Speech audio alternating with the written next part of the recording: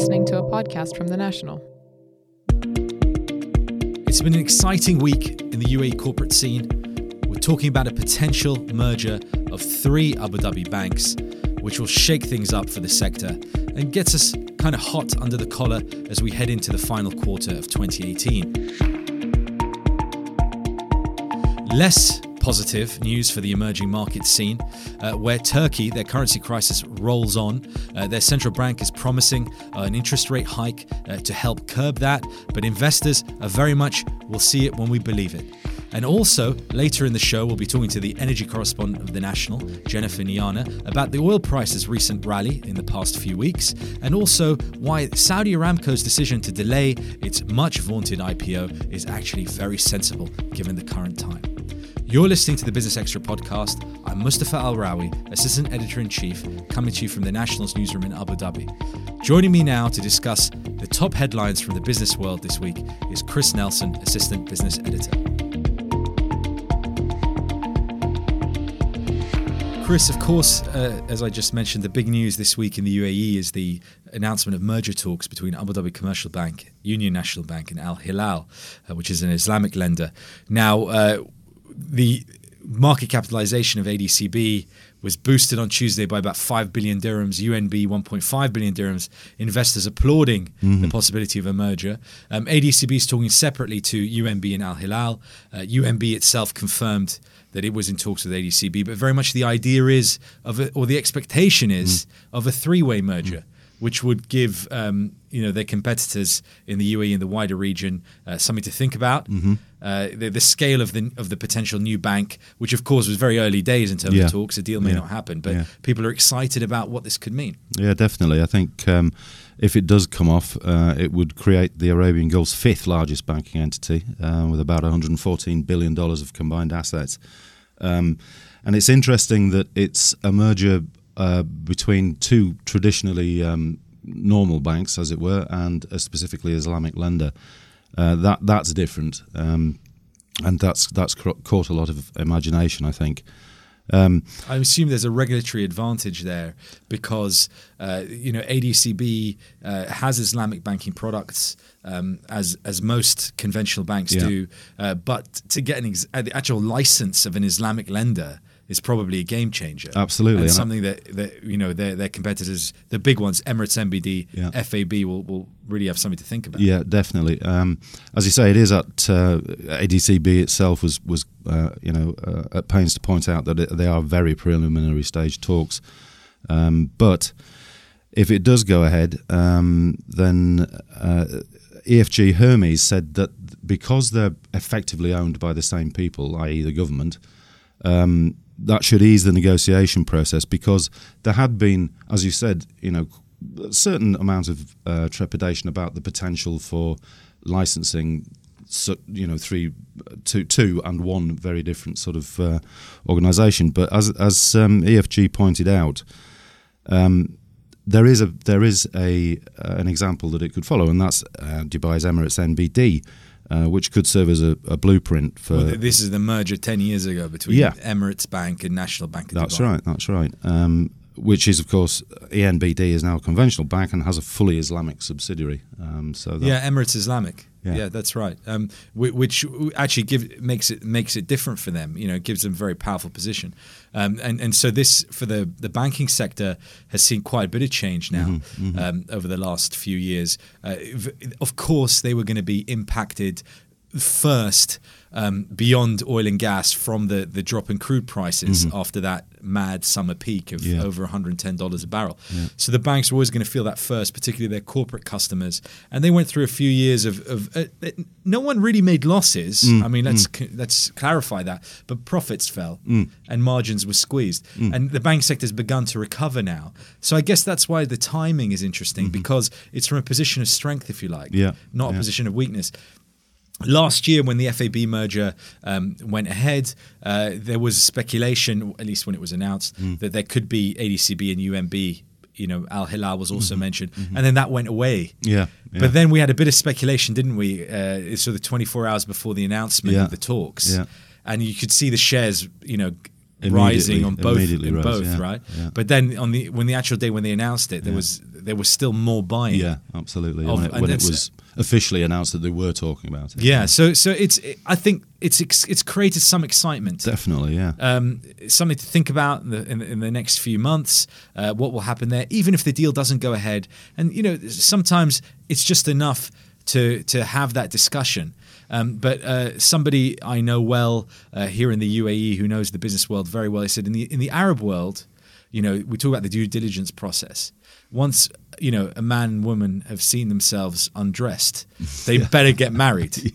It's not like the West where we'll see mergers typically.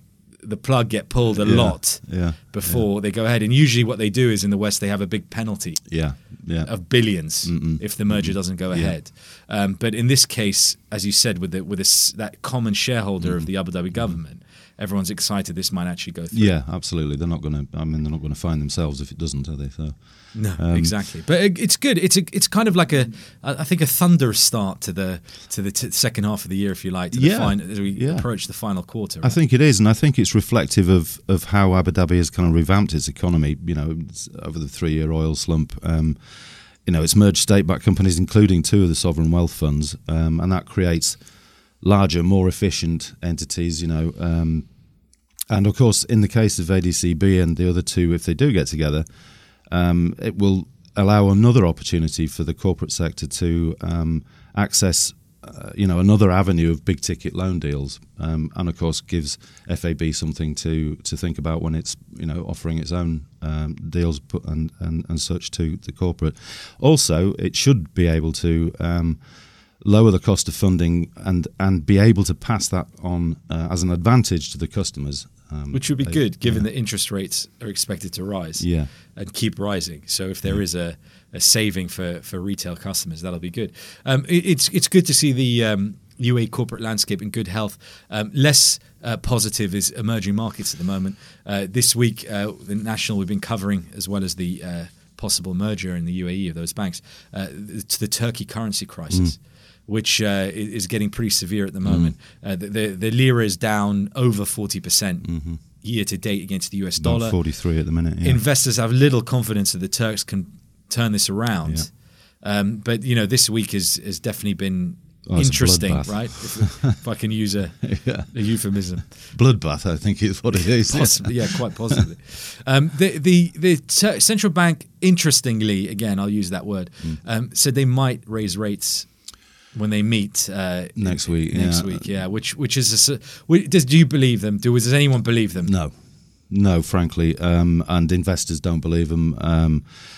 It would go directly against what President Erdogan has more than once described interest rates as evil.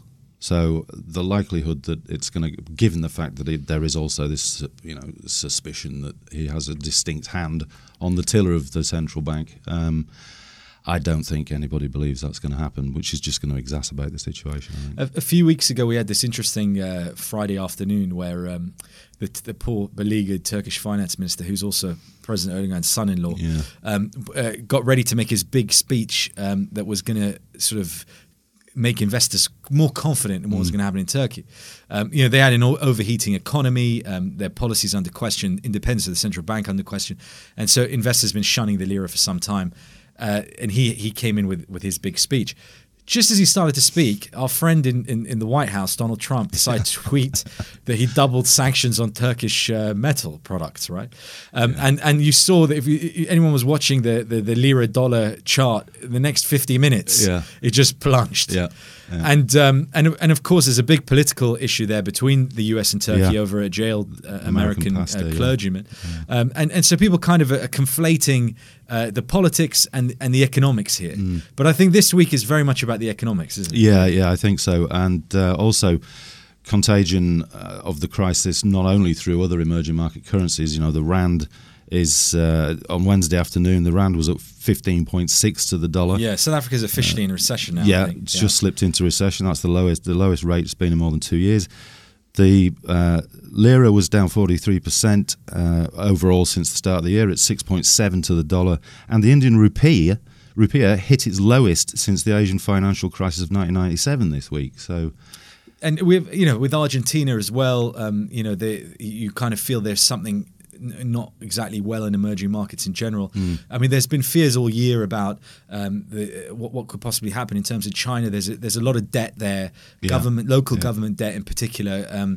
But also emerging market companies have been borrowing heavily in dollars, in other currencies, and with interest rates rising and such a strong dollar, it puts them in a precarious position. Yeah, so there's a lot of worry out there, a lot of uncertainty. A lot of similarities between South Africa and Turkey is that the political has played a huge part in it, right? Yeah, massive. Yeah. The land grab spectre has raised its face again, which is the idea that the ANC, the ruling party, is considering basically taking land owned by white farmers and giving it back to native black farmers, black people in general, really.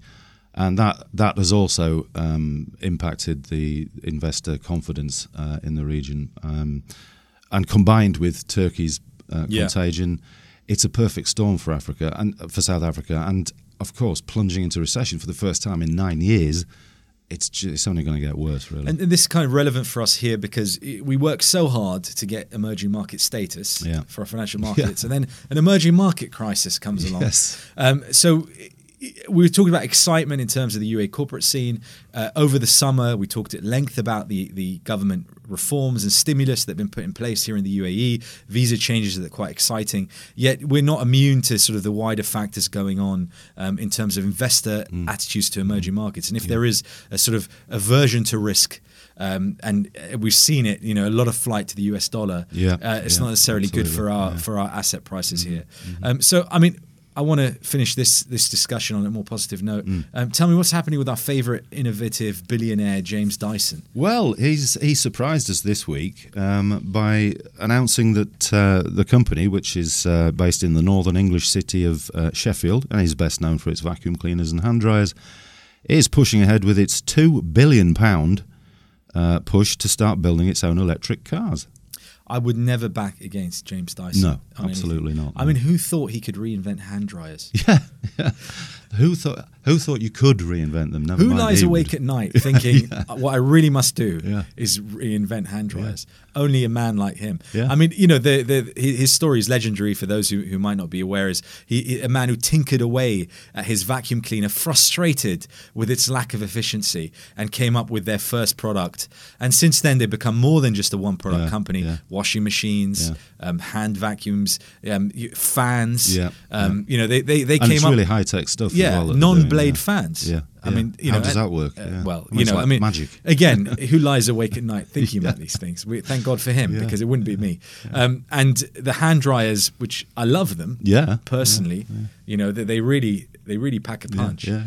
So if he's going to go into the electric car market, the next person to lie awake at night will be Elon Musk. Yes, most definitely. Who we're all feeling very sorry for at the moment. Oh, terribly sorry for the poor man. He's had a rough few months. Yeah, it's terrible for a billionaire. He's very much, anything he does and says at the moment, he's sort of the corporate world's Donald Trump, isn't he? Yeah, he's, and I don't think he enjoys it particularly. Although you could argue that his skin is so thick, he just couldn't care less. But I think his skin's a lot thinner than Donald Trump's. Probably, which is well, I think something. his goes all the way through, doesn't it?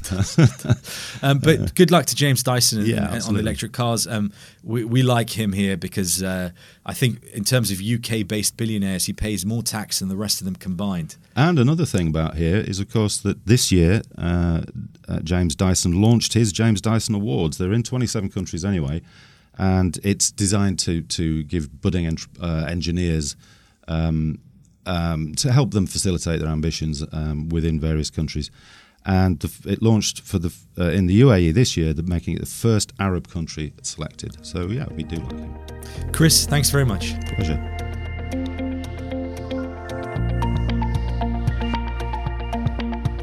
As I mentioned at the top of the show, we're getting into oil markets. The oil price has been rallying over the last few weeks. Perhaps not surprisingly, given the recent application of new sanctions on Iran by the US and them having to cut back on imports. Happy to say that in the studio with me is our energy correspondent, Jennifer Niana. Welcome. Thank you. So tell me a little bit about what's been happening the last few weeks in terms of the oil price. The oil markets have seen rallies in both the benchmarks. Brent has seen an 11% increase since August. It was trading at $79 per barrel on Monday. WTI West Texas Intermediate has also been up.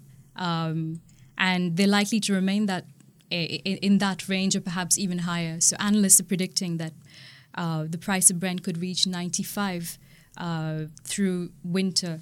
So it's largely been Iran, but there have also been other factors. But we've come to a point where traders are looking at tightening of supplies, and we're seeing refiners from East Asia reducing their supply from Iran, and that has resulted in high oil prices. So Donald Trump's actions to curb the amount of oil that Iran can sell, over its nuclear program, has meant that the oil's been being pulled out of the market, essentially, or the customers are saying we're not buying anymore, and they're having to go elsewhere, and that's driving up the price of oil in general. So there are two things that are taking place. The oil markets anticipated some kind of resistance to the U.S. sanctions. So we've seen the first wave of sanctions in August. The second wave, which will be in November, it's more targeted towards Iran's oil industry and the energy markets, and will have wider implications for oil prices. So some of the refiners in South Korea, in Japan, they tried getting waivers. I think efforts are still underway to get waivers, but it's been unsuccessful so far. We've seen big investments in Iran, like Total's $4.8 billion investment in South Pars being cancelled, for instance. So the companies that had applied for waivers are considering pulling back. However, we've seen refiners in China and India still pursuing the Iranian energy story. India, in fact, is still considering investment in an Iranian gas field. Both China and India are looking to use the national Iranian tanker companies' vessels to transport Iranian crude, which is being offered free of shipping charge and with extended credit periods. So we have both sides of, we have two extremes in terms of supply from Iran at the moment. So there certain people try to go the direct route with the U.S., saying, give us a waiver to keep buying Iranian oil. They haven't managed to achieve that yet. But then there are other groups that are just not even bothering and saying we're going to keep buying Iranian oil. But in either case, is it the uncertainty over how much Iranian oil will be in the market that's driving the price up at the moment? The uncertainty, but also, refiners cutting back. We've seen 40%. So they actually have been cutting back on buying Iranian oil. They have been cutting back. Cosmo Oil, which is a Japanese oil company, for instance, has completely stopped Iranian imports. And other refiners will load their final shipments in September. And when it comes to South Korea, it's down 40%. Analysts are saying around 1.2, that's the average that's being talked, from 600,000 barrels to 1.2 million barrels per day could be taken off the market. Some analysts, like Energy Aspects, are willing to go even further. That's 1.7. So Iran's current exports are 2.5. So that's nearly half of their output being pulled out of the market. Now, you mentioned earlier there was a forecast of oil could go to $95. Yeah. There's an implication on global growth at that point. And earlier Chris and I were talking about how emerging markets are being impacted at the moment, and higher oil prices and strong dollar are not good for emerging market growth. So in general, that's, and a lot of the customers for Gulf oil, UAE oil, are in Southeast Asia, fast-growing economies. So that's not necessarily, a bullish factor at the moment. No. But we've seen OPEC act before to stabilize prices. Mm-hmm. Is there any sense from the analysts that Saudi Arabia, the only real swing producer in OPEC, could act to give more supply? But also there's always that on the horizon that once oil reaches a certain price, that more US shale is produced to mop up excess demand as well. So, is there any sense that we may not actually ever reach that 95, even if we head towards that direction? We've seen Saudi supply coming into the market. There's been an increase of 350,000 barrels per day since the beginning of the year. We've also seen phasing in of more supply, both because of OPEC's decision to reduce oil inventory and bring more oil to the market, as well as, behind-the-scenes pressure from the U.S. to bring in more supply. Having said that, oil ministers in the Gulf are very concerned about slow Chinese demand. So that's also a concern for them. So even if the price of oil is on the rise. It's likely there won't be buyers for the oil in the market. It's a chicken and egg situation, isn't it? Because as the price goes up, they potentially make more money, but at the same time, it could put off buyers. It could slow activity, and as oil gets more expensive, and then they will be selling less oil, even if it is initially at a higher price. So it's a tricky balancing act, which I have to say that OPEC hasn't always got right.